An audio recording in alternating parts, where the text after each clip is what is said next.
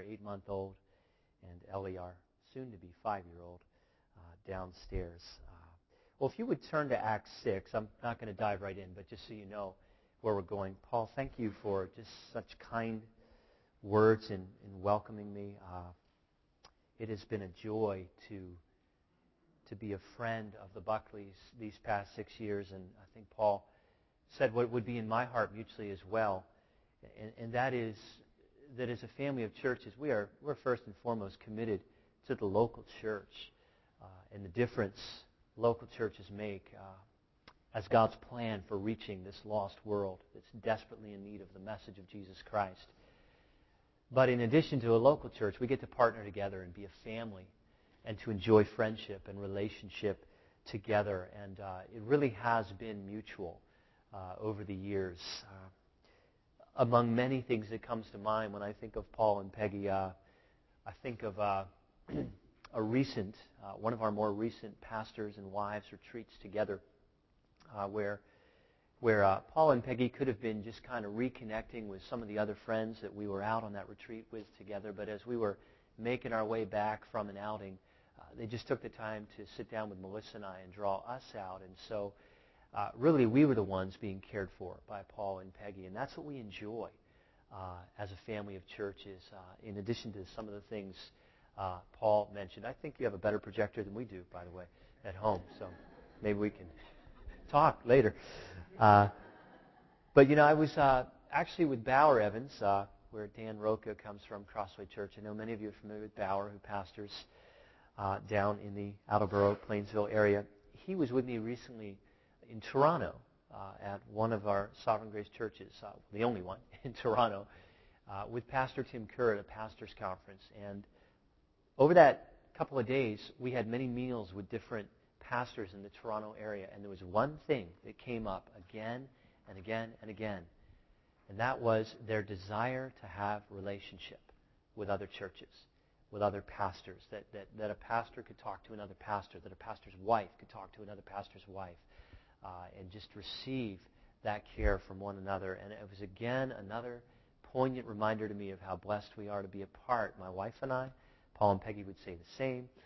The Rokas would say the same. Anyone within Sovereign Grace Ministries who's in pastoral ministry would say what a gift it is to partner together. And I hope you feel that as a church, too, that it isn't just a pastoral thing, but it's the whole church. And so for those of you who come to youth camp, welcome in advance. We hope you can make it, and pray for the weather. It doesn't matter. We have a great time either way. So it is just a joy to be with you this morning. And I want to ask you, if I can, to pray for the Buckleys as they head out later on their family vacation. Would you pray for them? Would you pray that God would refresh them and bless them? And any of you who have children of college age probably are aware far more than Melissa and I can yet be aware of, and that is how difficult it can be to actually get on the calendar a time where the whole family unit can be together. And they've managed to do that. So would you do that? Would you pray for just God's refreshing on them as they go? And I am looking forward to being served by Paul once he gets back from vacation in early September. All the pastors from the Northeast region are going to pull together for a couple of days to spend together on a number of themes. But one of them is, what does it really mean to be a shepherd of God's people? And your pastor, Paul, is actually going to be sharing with us pastors about that very thing as he brings to us lessons from pastors from history. And that's exactly what comes to mind among many things when I think of Paul, is his shepherd's heart.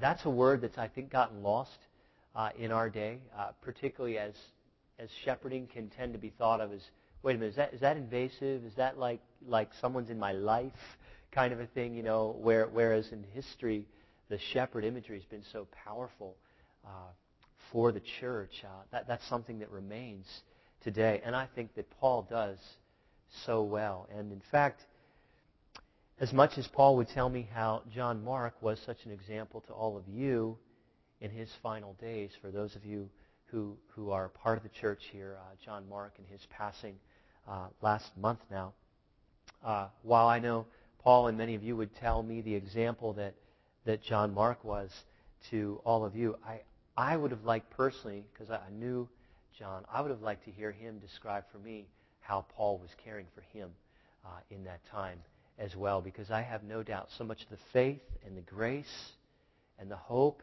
the certain hope that filled John's heart was in part due to the influence, the example, and the teaching of Paul, and how he prepared John for a time such as that. Now that John is not here with us physically, I do have a confession to make. I've had some low-grade bitterness towards John for a number of years. Let me tell you why. Because he was praying about coming on our church plant.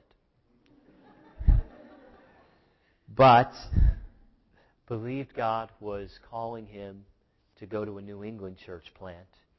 And then circumstantially, amen indeed. At the time, we were praying about planting in New England. Now that Paul is here, you all can see the wisdom in them not sending me to plant. But John Mark was praying about that, and as we were praying about that, that struck up a friendship. And John and I actually spent a good deal of time together when Covenant Fellowship, the church that planted our church and, in part, King of Grace Church, John and I spent a lot of time together when Covenant transitioned into their building.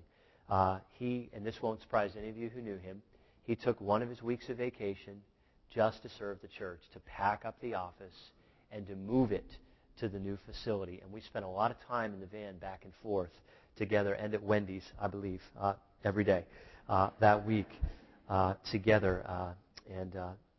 John had indicated he was praying about our church plant, but felt torn because he really church planting was in his heart, but he really believed it was New England that God was calling him to. And to all of your blessing, circumstantially, he didn't go on Crossway Church's plant so that he could be a part of King of Grace.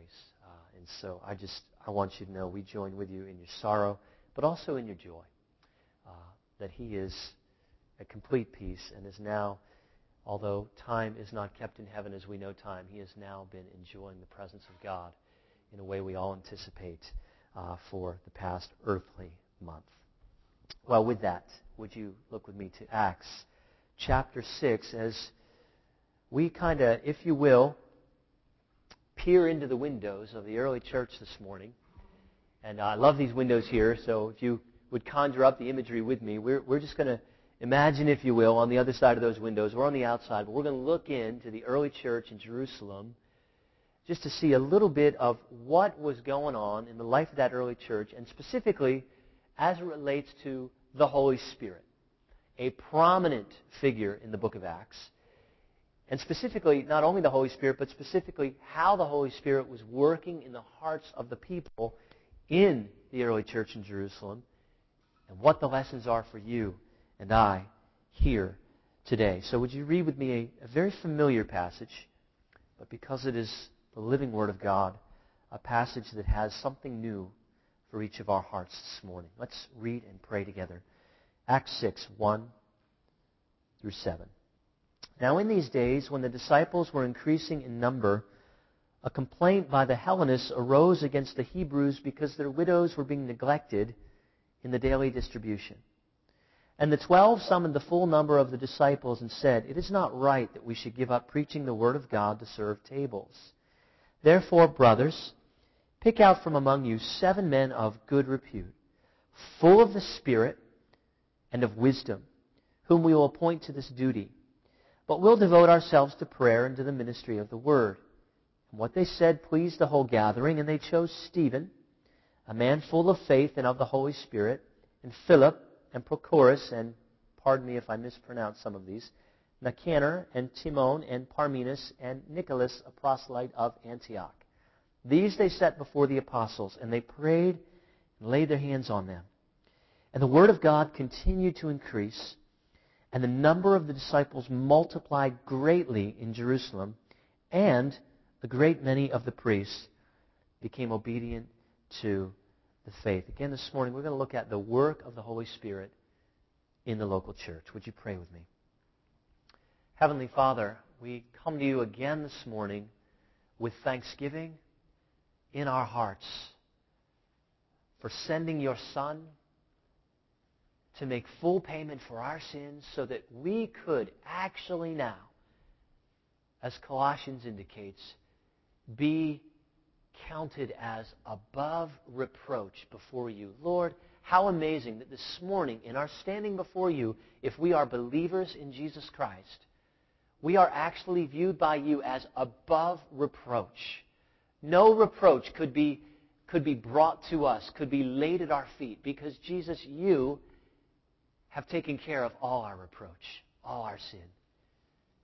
And Father, additionally, you made a promise that when Jesus would ascend again to you, you would send a helper who would not only be among us and around us and near us, but actually dwell in us, the person of the Holy Spirit.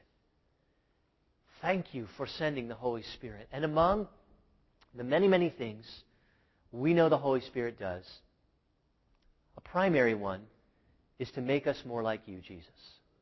So to that end we pray, make us more like you, Jesus, through the person and work of the Holy Spirit. Amen. Excuse me. Well, I remember vividly a one-week period in 1995, the last, or week before Christmas, you might say, of December 1995. I had met with my pastor, whose name is Andy Farmer, to receive his counsel again about a girl, that girl right over there pushing the stroller. I told him I thought it was the right time to ask Melissa for her hand in marriage. Being a wise, discerning guy, I actually got a job, and so I figured, okay, now that I can maybe provide for her, I could go ask her father for her hand in marriage. Before I did any of that, though, I wanted to know what Andy thought as my pastor. He had been discipling me at that point for 3 years. He knew me. He knew Melissa to some degree as well. He was so full of faith and enthusiasm for us. I left his office with my head in warp speed planning mode about how to lay all this out. That was on December 17th. Well, as I'm making my plans, I called him again with a few more questions on the 18th. And then I called him again on the 20th, asking him one last time with reservations now in place, with a plan in place. I wanted to know one last time, Andy, are there any unspoken concerns or questions you have? And his final words to me were, don't call me again until you're engaged. So I'd apparently been bothering him, and so I didn't call him again. Well, off to the Wycombe Inn in Lower Bucks County we went. We left the restaurant engaged to be married. Now, at that point, there were 2 Sundays remaining in the calendar year. And we had noticed over the years that it was very common at Covenant Fellowship for engagements to get announced. That couple would be asked to stand, and the church would congratulate this couple, and the bride-to-be would be given a bouquet of flowers. Well, the way the Sundays worked that year, Christmas Eve was a Sunday, and thus New Year's Eve was a Sunday as well. We got engaged on Friday night, December 22nd. So the moment came, I was oblivious to, I think, pretty much everything that morning at church, just thinking about when our engagement would be announced. So the announcements went on, and then Melissa and I were asked to stand with everybody else because the children were getting released to children's ministry. In other words, the service went by, the announcements went by, there was no announcement of our engagement. Initially, a little concerned about that. It occurred to me, well, wait a minute. It is Christmas Eve morning. This is the weekend where we celebrate the birth of Christ. So perhaps that takes on greater importance than our engagement.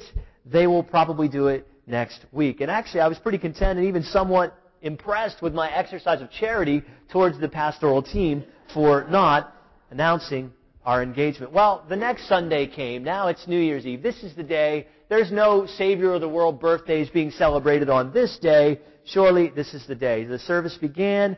The announcements began. The moment arrived for Melissa and I to stand. And again, everybody else was standing as the children were released for children's ministry. Another Sunday went by without our engagement getting announced. Well, charity was no longer my first response in my heart. Questions were racing through my mind. Why were we overlooked? Why were we forgotten? Why was that other couple announced the week before Christmas and we weren't for 2 weeks in a row? And then I began to get worried.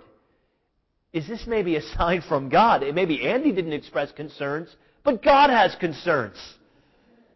God is saying something in this. How would I respond? How would I interpret that perceived offense? How would I talk about it? Well, I think that kind of illustration in my own life didn't involve bread, which is what Acts 6 involved, but it's the same kind of moment in my life where something has happened, or in my case, didn't happen, that I thought should happen, and it involved people in the church, particularly it involved leaders in the church, and now, if you will, I've got a response that's going to flow from my heart. And so I've got a perceived offense. And that's what we've got here in Acts 6.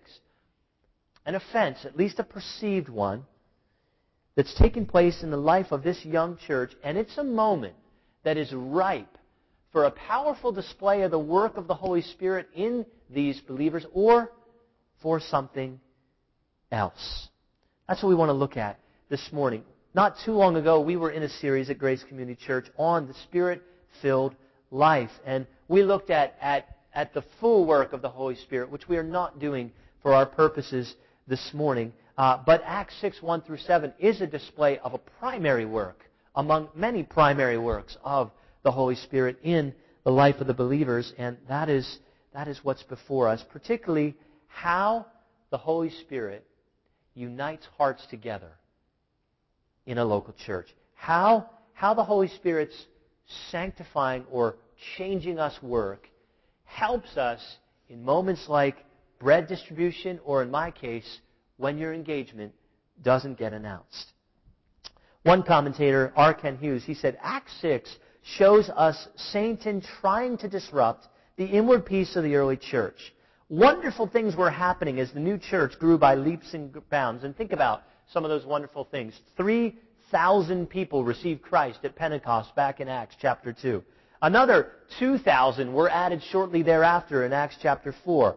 Acts 5 tells us many more were added to the church. And then R. Ken Hughes goes on, Satan, unhappy about God's successes, sowed a spirit of murmuring and gossip among God's people, hoping to set believer against believer.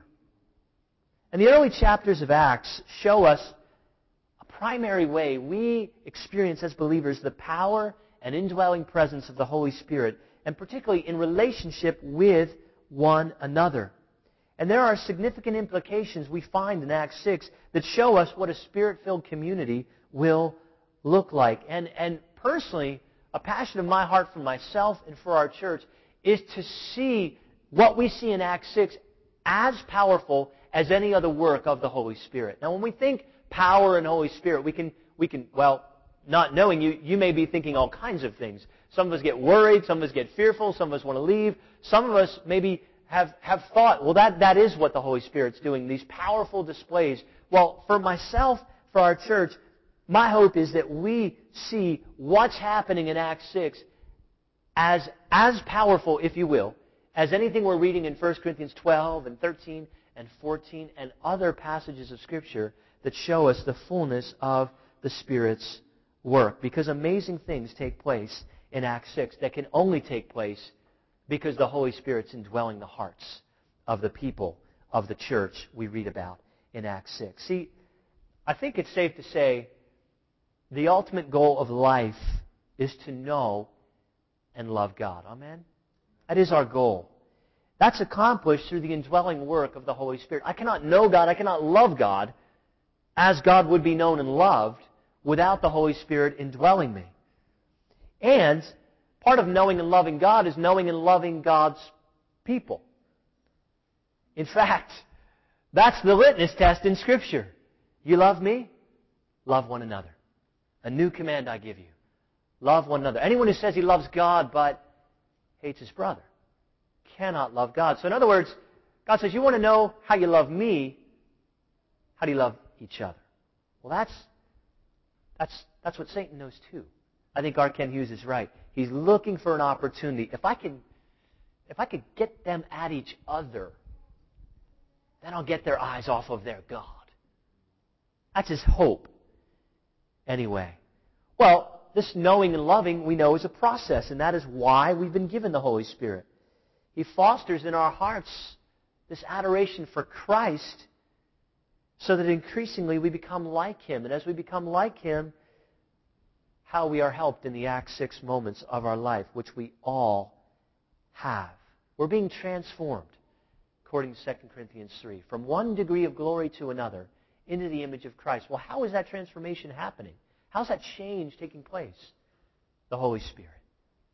So, with all that Holy Spirit background in view, let's just look more closely at what's happening as we peer into the windows of this early church dilemma and potential crisis. And I believe we see several things. I want to look at three with you this morning. Let me just state them up front. The work of the Holy Spirit, number one. The work of the Holy Spirit in us is an ongoing work. Secondly, the work of the Holy Spirit is vividly demonstrated in our response to everyday challenges. And thirdly, where the work of the Holy Spirit is abundant, the local church thrives. I'll restate each of those as we come. The first one, the work of the Holy Spirit in us is an ongoing work. If you're at all familiar with the book of Acts, consider with me what we know about the Jerusalem church up to Acts 6 from the book of Acts. In Acts 2, 42 through 47, we read that the believers were devoted to one another. They were consistently fellowshipping together. They were selling their possessions, distributing the proceeds to all as any had need. They were going to church together, and then after they were going to church together, they were devoted to having people in their homes, practicing hospitality together. Then in Acts 4, 32 to 37, we read the full number of those who believed was of one heart and soul. Now just consider that with me. The full number, at this point, several thousand, were of one heart and soul. Now, we've been on vacation together as a family. I believe we've had a wonderful time for the most part. But just think about your family unit. Parents, how hard is it to get just your household of one heart and soul consistently? It's very difficult. And I mean during the waking hours, not when you're asleep. When you're awake. That's very hard. Did you catch what the Spirit was doing in the early church as He filled up the hearts of God's people? They were of one heart and soul. If that is not a powerful display of the Holy Spirit's activity, then I don't know what is. To get everybody moving in the same direction, that's amazing. To get that in a church of 100 would be miraculous. To get it in a church of several thousand, that's what they had. That's what they were enjoying. The full number was of one heart. What did that mean? It meant a lot of things. There was no sense of an in crowd and an out crowd. No peripheral people. There were no partially devoted. There was no consumer mentality. Hey, I'm here just to get, not to give. No, they were of one heart. They were all selling and all giving and all distributing and all together. No side conversations of suspicion. No gossip or murmuring among them. No harboring of offenses. It would seem as though their hearts didn't have room for any of that because they were so full of the Holy Spirit. There wasn't yet, in Acts 6, up to this point, there wasn't yet a need to urge them to be devoted to one another because they were. There was no need to talk of give generously because they were. They were doing all these things. But then Acts 6:1, kind of like you turn your Bible over to Acts 6 and you kind of get that, oh no moment. This was just too good to be true. We were in Maine for our vacation with my family, and as you well know, probably living here as well, like the entire month of June rained. I think the whole month just rained. And I heard a lot of oh no's each time the sun would come out, like, oh no, this means rain is coming, kind of a thing. Well, there's an oh no moment going on here in Acts 6. What is the oh no moment? It's verse 1. In these days, when the disciples were increasing in number, a complaint by the Hellenists arose against the Hebrews because their widows were being neglected in the daily distribution. Now, if you just kind of read from Acts 1 through Acts 5, Acts 6:1 would seem out of place, like, oh, no, this must be an error. This is in the wrong book. Not the early church in Jerusalem. They didn't have complaints there. No. See, we read, they are fully devoted. They were of one heart and mind. Maybe this belongs in the Corinthian church or the Philippian church or the Galatian church, but not here. No, this is the right place. It's the right place. Even though all that we've seen so far in the book of Acts is this amazing unity. Now, before we get to what happened, do you know why I find Acts 6:1 so refreshing as a pastor, just as a Christian in a local church in Pennsylvania? Here's what I find so refreshing about it. Acts 6:1 shows that for as amazing and powerful was the activity of the Holy Spirit in the early church, it was still what it is, and that is, it was a real church.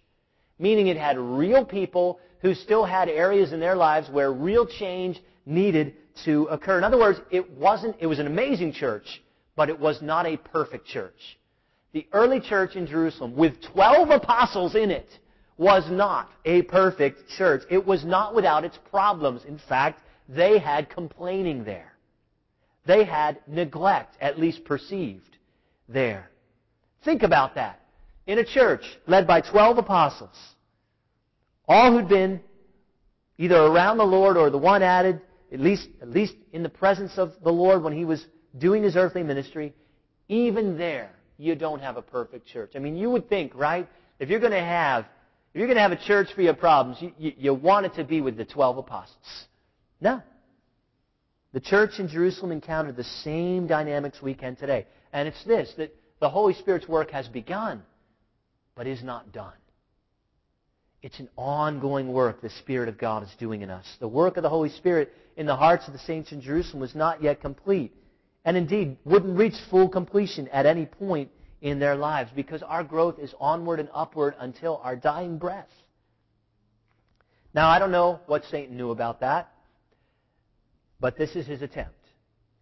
Let's see what we can do to create dissension. And so the unity, the devotion, everything they've been enjoying is being tested here in Acts 6:1. Now, we're not given much by way of detail about whether this sense of neglect was completely accurate or it was just an accusation, a perception. But as far as the Hellenists were concerned, they were definitely being neglected.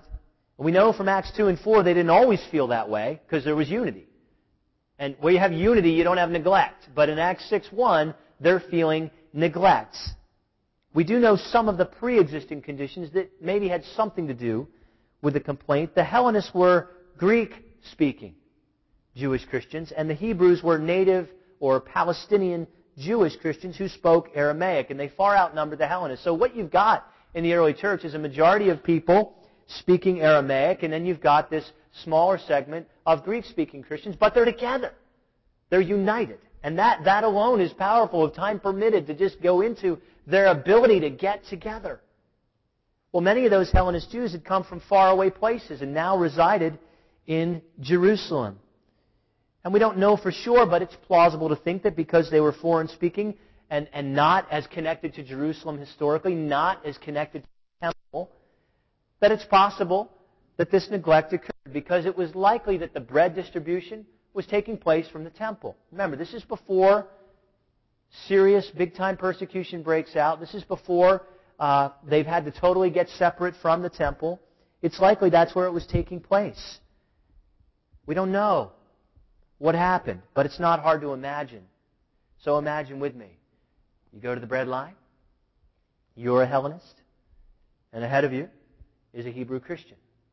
And prior to this day, you've never really noticed this, but you just happen to catch out of the corner of your eye because the two loaves were side by side, that the Hebrew brother ahead of you seemed to get a loaf of bread that was just a little bit longer than the Hellenist brother who came right after him.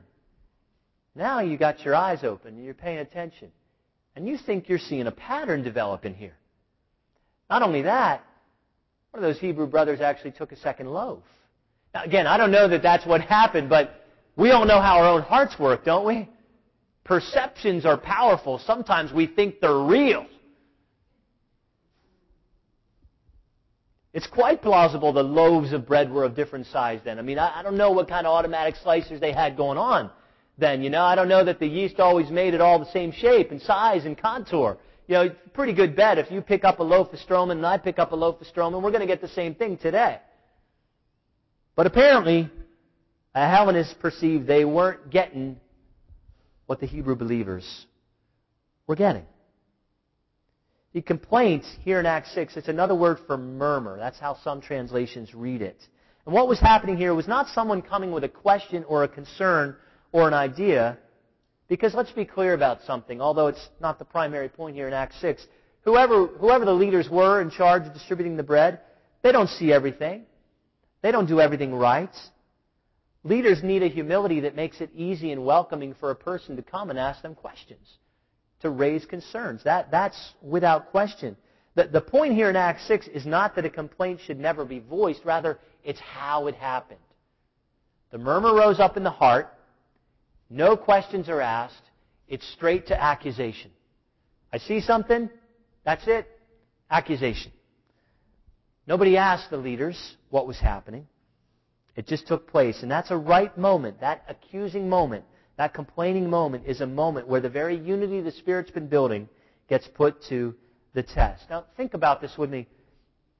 I think generally speaking, we can sum up Satan's attack schemes in three primary ways. Persecution, or pollution, or dissension. At least that's what we see going on in the early life of the church in Acts. Anytime a church is growing and thriving, I don't think Satan is content to sit back and just watch it grow. Not at all. Well, early on, some first waves of persecution break out against the church in Jerusalem. And you recall some of the responses when they're told, you're no longer permitted to speak in this name. What do they say? You know what? Whether or not it's right, that's for you to decide. But as for us, we cannot help but speak of the name of our God. In other words, when persecution broke out, the church actually grew. So maybe Satan moves on to next attack scheme, Acts 5. Let's pollute the church with some big sin issue. Let's bring the church down with the revelation of a scandal. Well, Ananias and Sapphira. The land you sold. How much did you sell it for? This much. Really? You brought the whole amount? Yes. How is it that Satan has so filled your hearts? You've not lied to men, but you've lied to God. And then his wife came in and said the same. But what happened? Great fear, or a reverent fear of God, fell upon the church, and what happened? It grew. So Satan's tried persecution, result, church grows. Satan's tried pollution within the members. What happens? Church grows. So let's try something that seems so mundane. Let's just get some eyes looking at that bread a little more closely tomorrow in the temple distribution. And now you've got a complaint. It's ripe with potential. Ripe with potential to bring down the work of the Spirit, all the unity, all that goes on. Think about this. For all the grace they received, for all the grace you and I as believers have received, for all the work and activity of the Holy Spirit we've received, have you not found in your own life we still need more? That's what they were finding in this moment. And that's not a cause for hopelessness or a sense of, oh, am I ever going to be different? No, rather, that's a cause for hope that the Holy Spirit is going to continue to do a work in us. I need the breadline moments to help me to see how far I've come.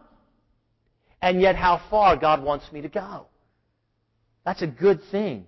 We never fully arrive until we arrive at His feet. Now, I don't know, it's probably not bread, but perhaps you can think of something from your own life where you can relate to the Hellenist Christians who were tempted as they saw the bread distribution, and it led to murmuring and complaining against their Hebrew brothers and sisters. Just think in your own life. Among God's people, have you ever felt slighted? I'm not saying it was definitely real, but have you ever felt it? Have you ever felt slighted? Have you ever felt overlooked? You ever wonder, that birthday party that I didn't get invited to? Why was that? Did you ever have your engagement not announced? Maybe you had a baby and you thought, that's interesting. I sent a photo. I sent a photo of our baby. It didn't make the screen. Why did so-and-so's baby make the screen? Why did that happen? What is the statement being made about our family? Have you ever felt that temptation? It doesn't take much, does it? And my goodness, how far we can go with that perception. I mean, we can have a whole book written in a millisecond without ever asking a question of anyone. I think all of us have had those moments where in some way we've felt overlooked, neglected, unrecognized in the church, either by a pastor or another person. The question ultimately, though, is when those moments come, when that temptation comes, how do you respond? How do I respond? What do we do? What do we say? What would I say after 2 Sundays in a row of our engagement not getting announced when other people's engagement was getting announced? That's a critical moment because that moment reveals the activity of the Spirit in my life and how I'm either walking in cooperation with that work or potentially, if I'm not careful, quenching that work. We have 2 churches not far from us with very creative, original names. One is called East Swamp Church, and guess what the other one's called? West Swamp. You must have been there. Well, curious. They are literally across the street from one another. Curious as to why that is, I inquired. Here is the history of East and West Swamp Church. One day, a member of Swamp Church, when they were one, decided he wanted to bless the church, particularly the men of the church, by building and installing a hat rack in the vestibule of the church. Rain and winter, etc., these wool hats would come in and be placed on the pews and things and mess with the stain and the varnish. So he just took it upon himself to design a hat rack so that as guys came in with their wet hats or dry, whatever, they could hang them on these hat racks. Sounds simple enough. Well, that Sunday arrived.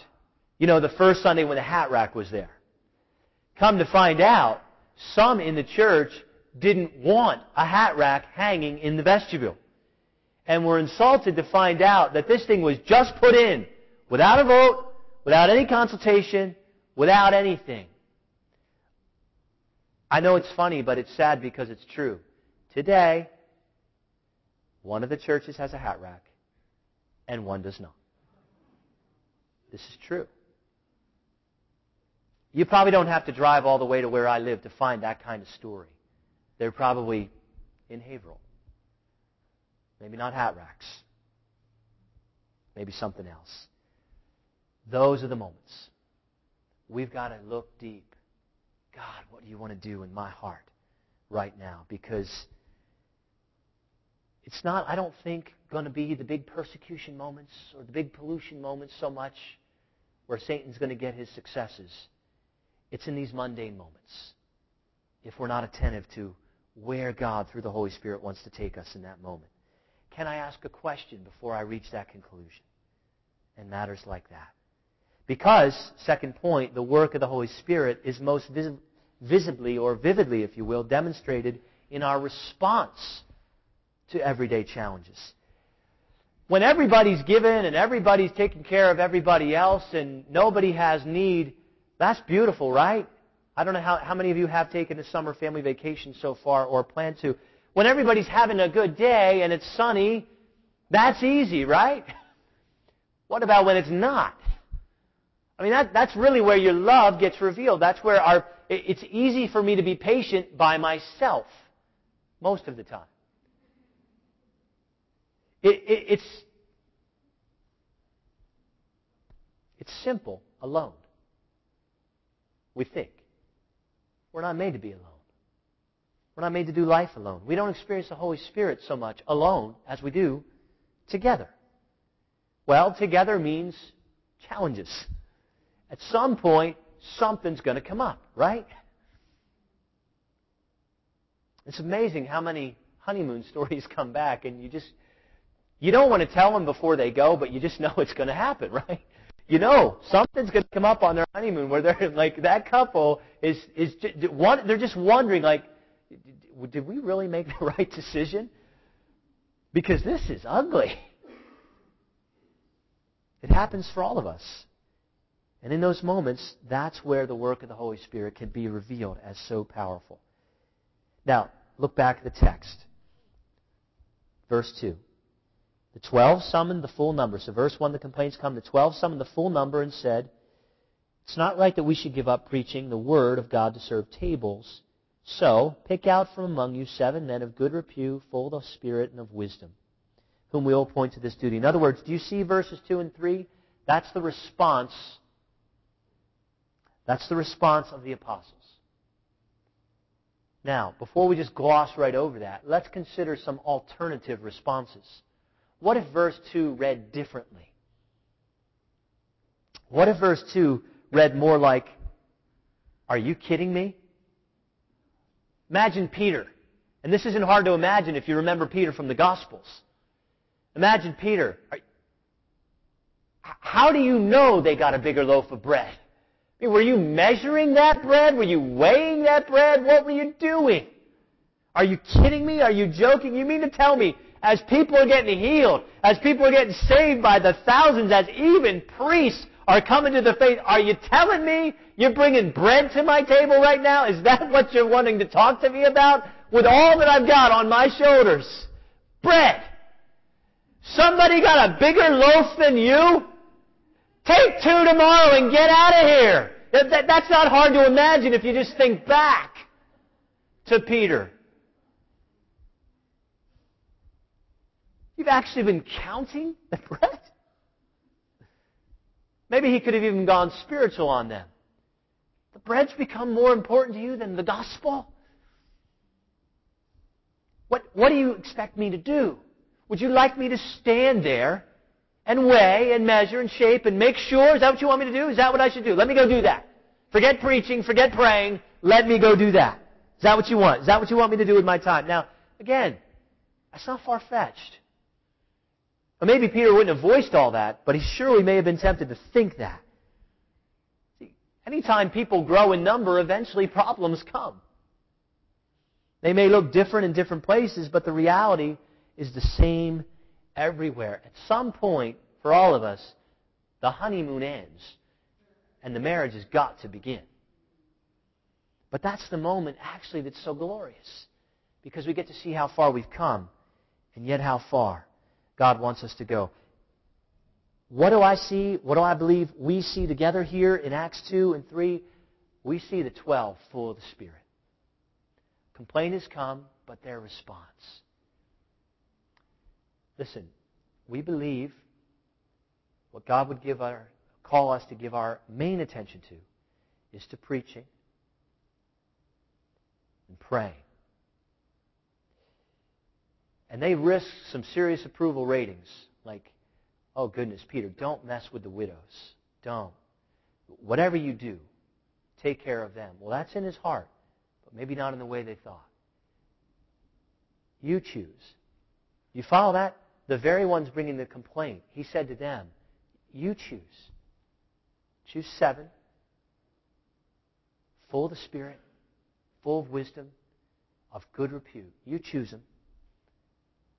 And let's ensure that they serve in this ministry so that no one's neglected. That is a Spirit-filled and God-glorifying response to a complaint. See, those moments, the mundane moments, the breadline moments, they arise, but when they arise, we really get the most accurate diagnosis of the progress we've made in that being transformed from one degree of glory to another, and the road by God's grace He still calls us to travel. I think about this in my own life. Went to local post office to get a passport for my son Bennett, who was going to come with me to visit the Toronto church. And I wanted to take him there because we were on a quest to get to every NHL hockey arena before he graduates college, because he and I love hockey. So Toronto was on our list.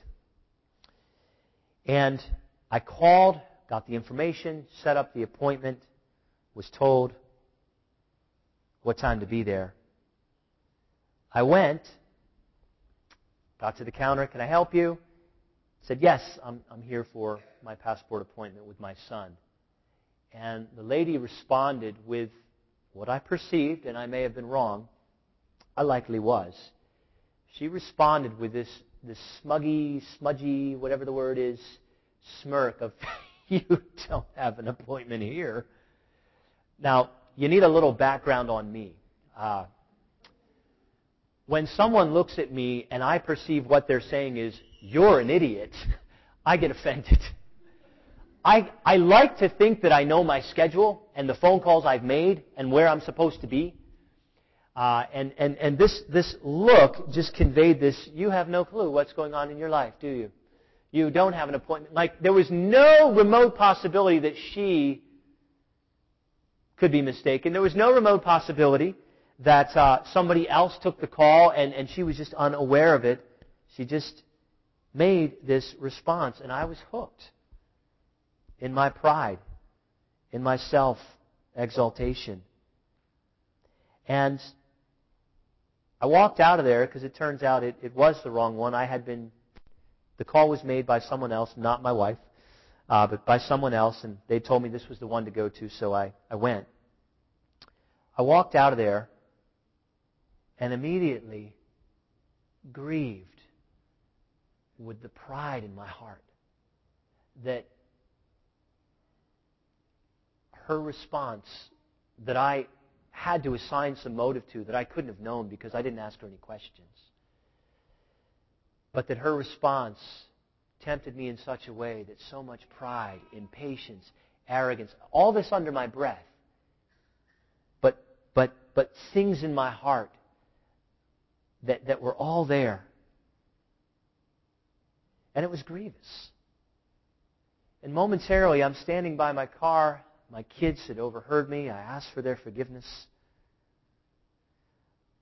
I just stood there. Momentarily, it felt almost paralyzed with this thought, like, am I ever going to change? Am I ever going to be able to have somebody say something to me and just respond with charity in my heart? Because, again, you need to know a little more about me. Like, a lot of times, maybe I'm like you or you're like me in this way. I'm staring at this postal worker. On the outside, I'm not saying anything, but inside, I'm going postal. But I'm smiling. But it's all there. It's a loaded gun. I've got so many responses. Like, I want to play the game with her. Like, you think you're quick with your... You don't have an appointment here. Let's play. That's sinful me. And by God's grace, grieved over that in the parking lot. But then this, I believe, Spirit-filled, illuminating moment came in the parking lot. Aaron, in those moments, the conviction comes so much quicker to you than it used to. You're changing. Listen, don't be discouraged if you find you still get offended with someone in the church or at the post office. I'd love to say to you that'll never happen again, but it probably will. But is conviction coming sooner? Is the desire for charity coming sooner? Is the desire to ask a question before reaching a conclusion coming sooner? Even if in that moment it didn't. Is something getting birthed in you? Oh, friend, that's worth celebrating because the Holy Spirit's changing you. And He just used that mundane moment, the bread moment, to show you how far you've come. And by His grace, how much further He wants you to go. I think of that post office moment for me.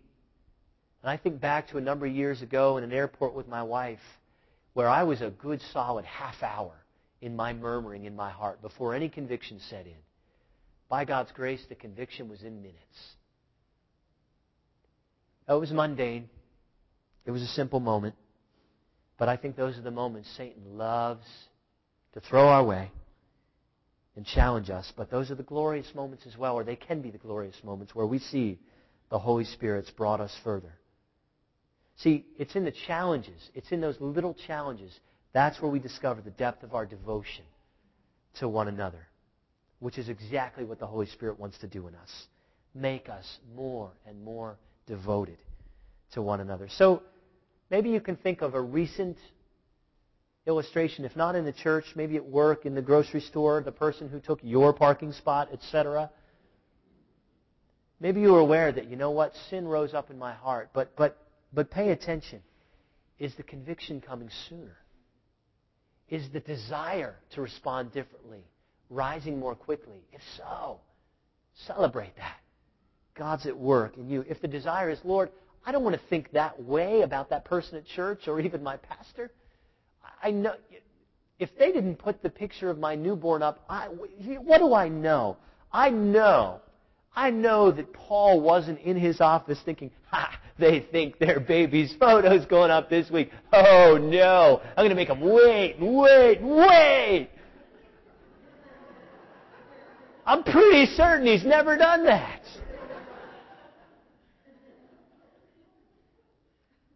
So often, one question can determine the difference between the Spirit having His way or us potentially momentarily quenching His work. Things will happen. We'll be overlooked. The photo might be forgotten. But those can be glorious moments. And the more of those glorious moments we have, like in Acts 6, the last thing happens, where the work of the Holy Spirit is abundant, the church thrives. This final point needs very little elaboration, verses 5 through 7. What they said, the apostles, what they said, verse 5, pleased the whole gathering, and they chose Stephen, a man full of faith and of the Holy Spirit, and Philip, and the names go on. These they set before the apostles. They prayed, laid their hands on them. This final point is so vivid. Notice a couple of things with me. Does the list of names, verse 6, does the list of names in any way look peculiar to you? I believe they're all Greek. They're all Greek. Think about that with me. Think of that unity. Now put yourself in the place of a Hebrew Christian. Imagine the potential response given our own hearts. Hey! Whoa! Think of it this way. A New England town, and there's going to be a restoration committee, and they need 7 to be on the committee. And you get the list of names of the 7 on the committee, and you find out all of them only moved into your town 6 months ago from somewhere else, or as they say in Maine, from away. They're not from here. Imagine the potential. How is it that 7 people who grew up in Maryland are going to tell us in Haverhill, Mass, how we're going to restore the town? Shouldn't it be Haverhill people? It doesn't happen. None of the Hebrews rise up, whoa, time out. Of 7, proportionally in this town, it's 6-1. We're willing to bend and make it 5-2 here, but 7 Greeks on the committee for bread distribution? We don't think so. No, that doesn't happen. They were all pleased. Why? Right back to the beginning. Because they were devoted to one another. There is no Jew or Greek at the bread line because they were one in Christ. Devotion. Unity. The Hebrew Christians don't respond feeling neglected. Whoa, this is... The apostles don't gather in the back room and say, you know what? That was an unwise leadership move. We just asked the Greeks to choose, and they did, and they chose 7 of their own. We're going to have to redo this. We're going to have to make this more equitable. At least 4-3. Or make it 3-3, and we'll come up with someone from out of town to be the deciding vote. No, they don't need to do any of that. Because the Spirit's activity is abundant in their hearts. The unity was threatened, but it was met with a Spirit-filled moment. Well, I went back to my pastor after that second Sunday, and I ripped into him. No, I didn't. By God's grace, I knew Andy. In fact, I can't wait. Actually, next Sunday is the first Sunday in our nearly 10 years as a local church that I'm going to actually be there when he's preaching in our church. So I'll get to relive this with him. I know Andy. I knew Andy's love for me. I knew Andy's love for Melissa. he had made so abundantly clear his enthusiasm and faith. I know something else about Andy. Andy's a wonderful guy. He counsels a lot of people. At least he was in 1995. Church of 750 people at the time. It's common that more than one couple got engaged in a recent span of time. So I went to him, and I just asked him, will our engagement be announced?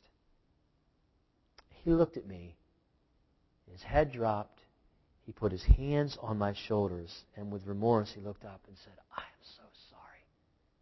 I forgot to tell the secretaries. So it didn't make the announcements. Was there some grand scheme? We're going to put Aaron and Melissa through the ringer here. We're going to test them. Was there some plot? No. It was just a human being, a pastor, who forgot.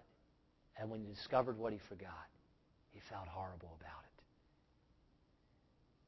Now, I thank God for the grace that led me to ask him and not make an accusation. But I also thank God for the grace that helped me to see, you know what though, Aaron? You really let your heart go. You really let it go. You had all kinds of ideas and thoughts that were far, far, far from true. Let the Spirit of God reel them in, if you will. I cannot imagine what my life would be like today had I harbored that, turned it into an offense, become bitter. I cannot imagine. Well, I'm pretty sure I wouldn't be standing here.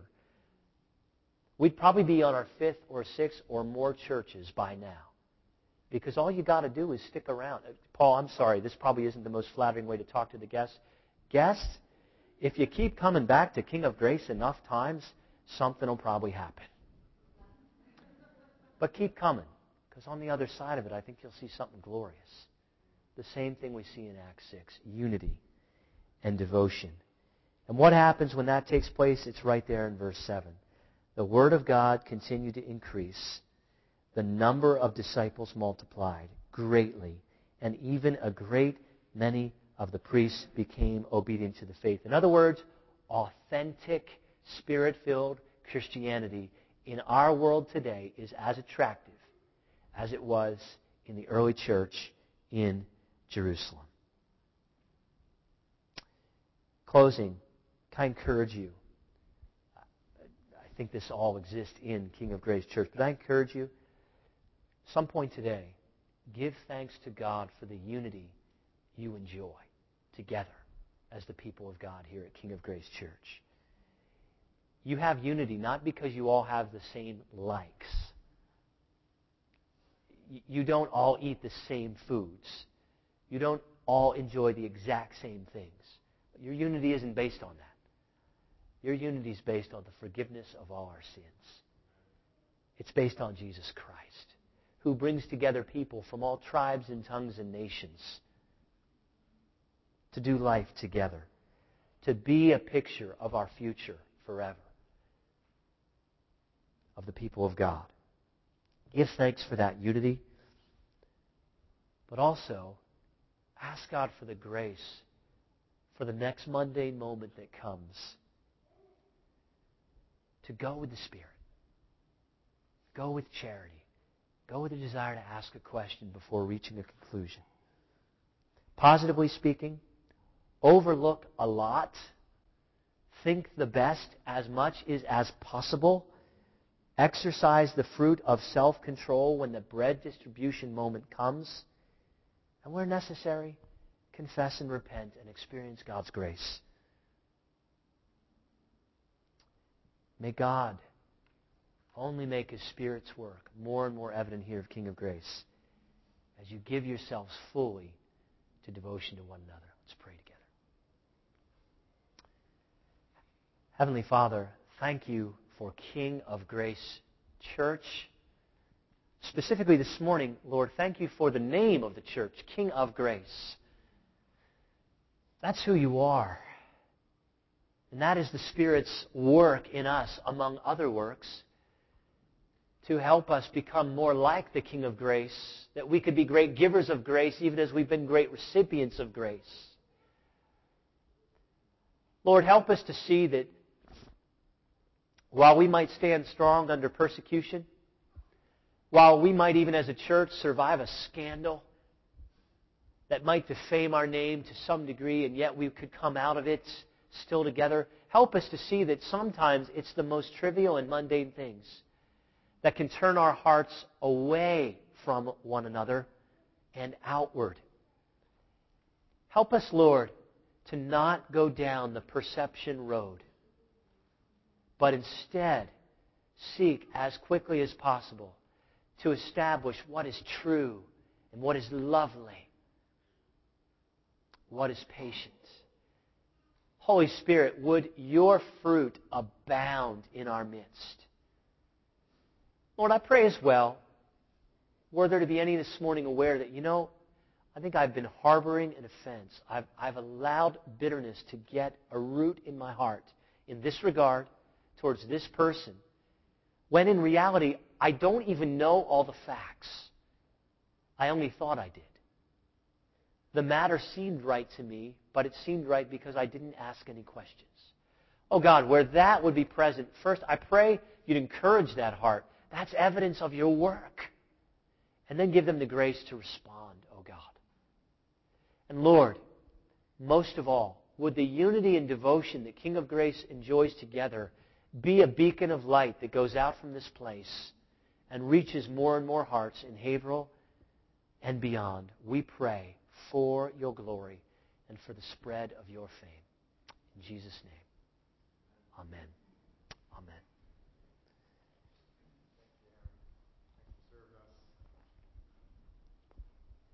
Excellent word.